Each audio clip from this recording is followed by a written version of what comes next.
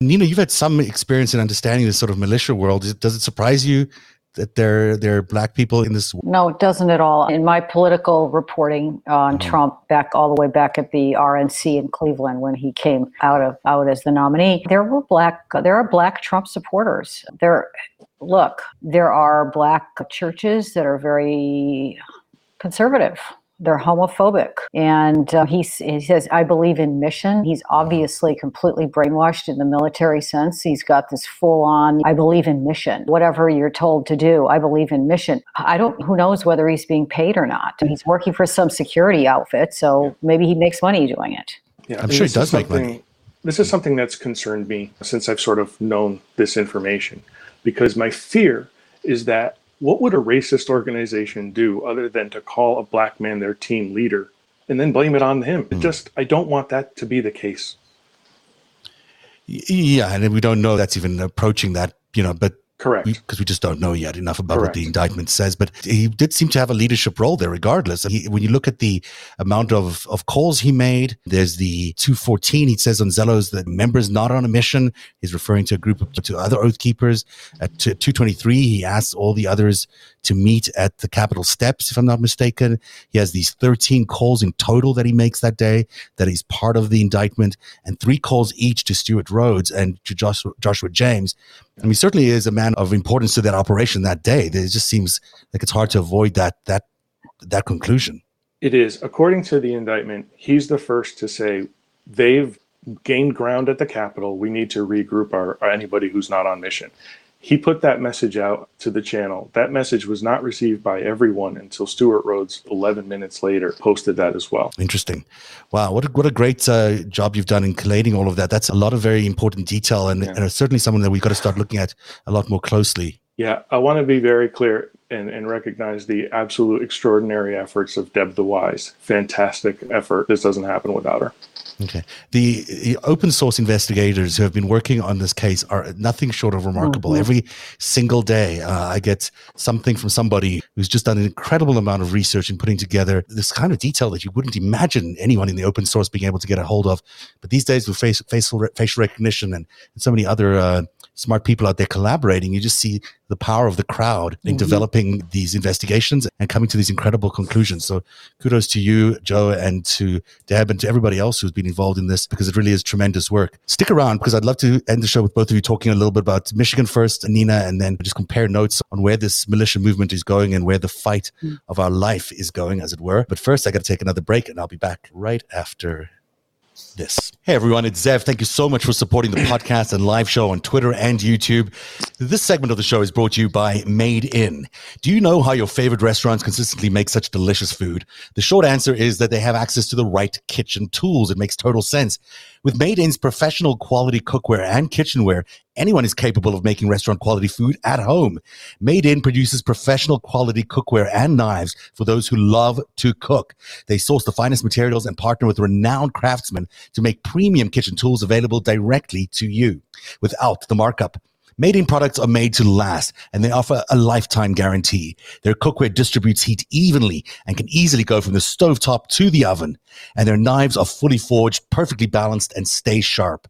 They have 28,000 plus 5-star reviews, and their products are used by some of the world's best chefs at Michelin-starred restaurants around the world. Made In better cookware for better meals. Right now, Made In is offering our listeners and viewers, that means you, 15% off your first order with the promo code NARRATIVE, NARATIV. This is the best discount code anywhere online for Made In products. Go to madeincookware.com/narrative. Use the promo code NARRATIVE, NARATIV, for 15% off your first order. That's madeincookware.com/narrative. No, I forgot to spell it for you. Do you want me to spell it again?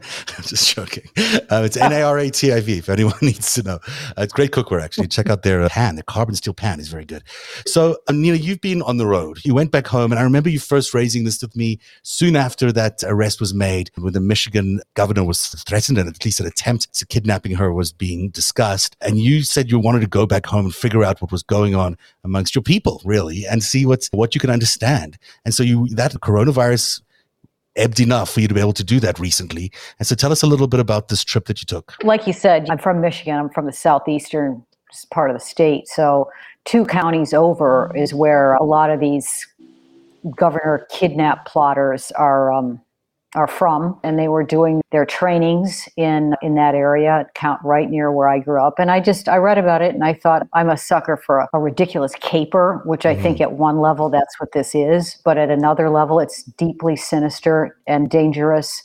And furthermore, as a news story, something that's happening in our culture, I feel like it was a precursor to 1/6, and that it kind of went off into an eddy in the news stream. But everything that these guys were doing and thinking and talking about was activated again on a larger scale in Washington, D.C. on January 6th. The assault on the Lansing Capitol with their weapons, and then following that, the fantasy nearly enacted of arresting a political leader and either killing or executing or trying them for treason. You saw at 1/6. You see the gallows outside of the House. So this was something that was already going on, and I thought it's my home state, and it's the heartland, and what in the heck is going on in this country that the heartland is slipping towards fascism. I'm also from Illinois, and you can see Confederate flags flying over farms within not too far from the Lincoln Shrines, they call them, in Springfield, Illinois, where Lincoln is buried. So I went back and I went to the various towns where they're from, where many of the state-charged men are out on bail. Many of them are tethered and living in their disarmed.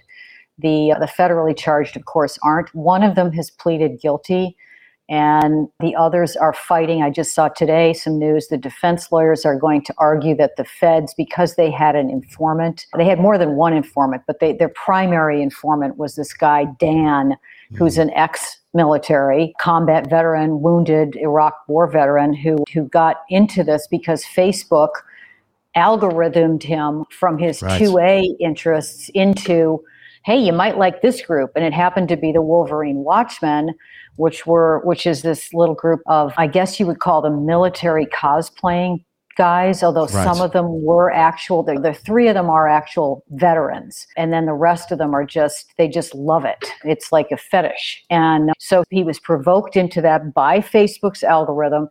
He went and he soon recognized, wow, man, these guys are talking about killing cops. And he's a conservative. He backs the blue. He trains people to get concealed pistol licenses in the state of Michigan. That's what his job was. And he's here. No, I'm talking about the informant whose picture you will never see. This is Adam Fox, one of the federally charged, and he's holding there an 800,000 volt stun gun or taser or whatever you call it, in which he bought a few weeks before he and the rest of them had planned to go and get Governor Gretchen Whitmer out of her vacation house, and either put her on a boat and float her out into Lake Michigan, or his fantasy was hog tying her, laying her out on a table and photographing it. So you get this whole, there's this toxic masculine thing going on where these guys are from the state of Michigan. Top 3 office holders are female. It drives them nuts. But it's this military cosplaying thing. But what the defense lawyers are arguing is that the informants pushed these men towards this kind of outlandish plot. And I think they're going to try that. They're already today, there were more motions, but one of the top leaders of the group has already pled guilty, and he does not want to be. The interesting thing is, you think of these guys, when you look at their pictures, they look like Duck Dynasty. They look like backwoodsmen, but they're not all like that. And this guy who pled guilty is from a very he's an airline mechanic. He had a nice job. He's from a nice little kind of gated community type place outside. It's not gated, but it's that kind of a place. You had to be vetted to live there, to buy a house. And he doesn't want to sit in prison. These federal charges, they're going to be there for a long time. So he's turned, and he's going to tell all. And I don't think that they're going to be able to get away with based on all of the records I've looked at so far, they have hundreds and hundreds of taped hours, audio, of these guys plotting this, and plotting it very meticulously, using, again, some of the training that these military guys got, which we could talk about that. It's amazing that American soldiers are turning to using the training that our taxpayer dollars have paid for to train people like this in their backyards, and to go into the state capital of Michigan because they were locked down and they didn't like being locked down by this virus, which is nobody's fault that there's a virus running afoot. It's not Gretchen Whitmer's fault. To go into the Capitol menacing with their AR-15s. And by the way, in these state capitals, it's true also in Texas, I've learned, it's legal to go into the state capitol building with weapons, openly carrying weapons. It is illegal to carry a sign into the state capitol in Lansing and also in Austin. And I don't know how many other American state capitals, but apparently this is a thing. So the First Amendment right to express your opinion is actually been criminalized, but the Second Amendment right to carry a weapon has been celebrated to the degree that you can actually carry a weapon in to the gallery above these Democratic lawmakers and the governor, if she was in there, who are people that you've spoken out against and who you want to kidnap, execute for treason or whatever they want to call it. So I learned a lot, and I'm going to write more about this. I think it's a very strange phenomenon, but we're living with this. We're living it. And this is another reason why the people in the House, the federal government the state legislators are helpless. Yes, the Texans were able to caravan themselves up to DC, but the fact that they had to do, that's like something that happens in the parliament of Belarus or something. That's how helpless they were. They had to flee their state. I mean, it really is an indication of how hard it is. You read about that happening in the Slavic tyrannies. Absolutely. So the fact that they're doing that in Texas is wake up. Yeah, I'm really struck by this ecosystem that you're describing there of these QAnon people sort of being turned into militia members. I know he was the informant in this case, but you can sort of see that happening on a huge scale to ultimately recruit this army, this digital army or whatever they call it, that MAGA has been able to pull together using this incredible psychological warfare. There's no other way to describe it. And then augmenting it with this real life role play that they seem to be doing. It's very distressing, and it's very hard to see how you can even counter that because it seems to be so pervasive. I don't know. That picture that you're showing, I took that picture. That's right across the street from the office of the Barry County Sheriff, and he's one of those constitutional sheriffs. He's actually one of the guys who he got kind of in trouble because right after these dudes got arrested for the Whitmer plot, he came out and said they're just exercising their right to do a citizen's arrest. And he said it to Fox, and then he backed off. But I went over to his office and tried to interview him because he's obvious and he knows something. He goes, and here is this door. He wouldn't come out, but here's a picture I took of his door. And if you can open that up a little bit, that's a Ronald Reagan quote about how you have to fight for your freedom. But there's another sticker on the door that basically says, welcome to come in here if you have if you're carrying weapons. Your concealed carry or open carry is welcome in this building. Unbelievable. And can you imagine the irresponsibility of this? This is a local leader, carry more guns and carry them into my office. Now, the court buildings in Michigan they all had no weapon signs. But the state legislators, again, this is all part of this menacing of public officials that is going to has already surely chilled conversations, chilled free speech, chilled the willingness of people to run for office. I wouldn't run for office in that community if I was up against the people that they support, who carry guns into these public buildings. You really get a sense of that chill in all the state politics where you just can't even be liberal or try to be liberal. I love this picture as well that you did, Nina. These pictures are really phenomenal. They really are great photos. There's an actual town in Michigan called Hell, and they live all around it. It's a nice town, though. I will say I had a nice time there. I had a nice meal, and I met some great people. There you go. That's really interesting. Joe, some of this must resonate with you and your research into 1-6. What are the threads you're picking up there, and how insurmountable is all of this? Again, this messaging to Nina's point about the sheriff, that resonated a lot because, again, I've been listening to a lot of what Stewart Rhodes says, and Stewart Rhodes talks a lot. He's been talking about insurrection, and he's been talking about posse comitatus, and he's been talking about getting elected in your state and local areas and also within your sheriff's departments. So when he's out doing his Oath Keepers recruitment meetings and having conversations with local folks, he's talking about the sheriff's offices. He's talking about those who control the counties and those who can call up militias. He says the Oath Keepers isn't a militia, but he does an awful lot of recruiting for sheriffs to call militias up.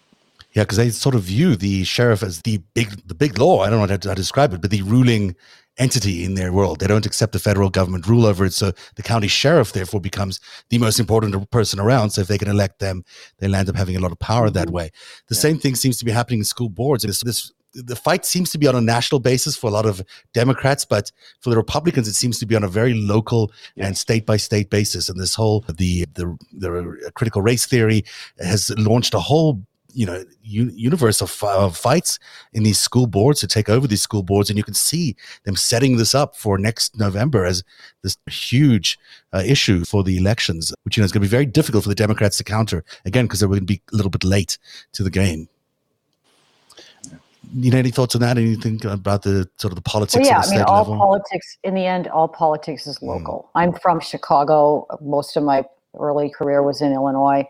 And that's where they knew how to run. They knew how to run those wards. There were people, precinct workers. It went right down to the city, block by block. That's how you win elections, and that's how you lose elections. And these small towns, if the progressives and the center are not as passionately involved as these other people are, you're going to lose. And it's really about the passion and the involvement level. And I say this as somebody who's never, ever thought about running for office, but I basically spent a lot of my career taking potshots at corrupt politicians. But I feel like we need to support these people because they are the only thing that stands between us and a very different kind of government and ultimately a very different kind of society. And to the point about being local, it's as though no matter what the messaging is, it's exactly the same. It always comes down to fear. And you talked about critical race theory and what that is. And that's sort of like the new hammer that the Republicans are trying to bring forward. From a Democrat's perspective, what's their message? What's their singular message? Right now, it seems, and I think Joe Biden had a pretty decent message this afternoon, but I think there needs to be something for everyone to rally around. And democracy right now is the thing to rally around. We do, in fact, have to start exposing what are these indictments telling us? What exactly were the crimes committed on January 6th? What exactly are the things that are happening in the state and local areas, like the sheriffs and what's happening in those counties? And how are people being suppressed on their local level in terms of the school board? Critical race theory is not being taught in schools. From K through 12, it just isn't happening. I think I'll be very brief on this. There's a law in Wisconsin that says if you're convicted of a felony, you cannot own a firearm. There's a subset to that law that says, depending on the felony, so if you're involved in, let's say, embezzlement, there was a case that was brought that says, should I really have my firearm taken from me if I was involved in these crimes? That went straight to Amy Coney Barrett. And she was all very happy to say, I think that those people should be able to retain their guns. So look at the differences in crimes. If someone goes to a gas station and tries to, rob a convenience store and uses a gun, they will get arrested, they will go to jail, they will no longer have their firearm. But if you embezzle from a company and you take millions of dollars in insider trading, or you do something from a white collar perspective, there's a difference there. And that's what critical race theory is being taught in law schools. In third grade, you're taught multiplication tables. You're not taught those things. Yeah, absolutely. It's true that it's not being taught in many places, but what you're underlining there is so important, that the Democrats' message can't be about race. It will be partially, but it's got to be about fighting for democracy for everybody. This system is about to perish if they don't win the next election. And certainly the Republicans have a plan to abolish any sense of freedom that we've had in the past year. So this is what Joe Biden was talking about so forcefully today. I hope that message rings through as we end the show tonight. And Nina Burleigh and Joe Dempsey, I want to thank you both for being here tonight. Great reporting, Joe, and great to see your pictures and also hear your incredible story about your road trip back home. Nina, thank you so much for that, and always for your insight about the politics of the day, which is always so prescient. So thank you so much. Thank you. Nice to see you. Nice to see you too. And I'll leave you with some Joe Biden as he closed his speech today from today's address. my fellow Americans, requires fair-mindedness, devotion to justice. Corny as it sounds, love a country.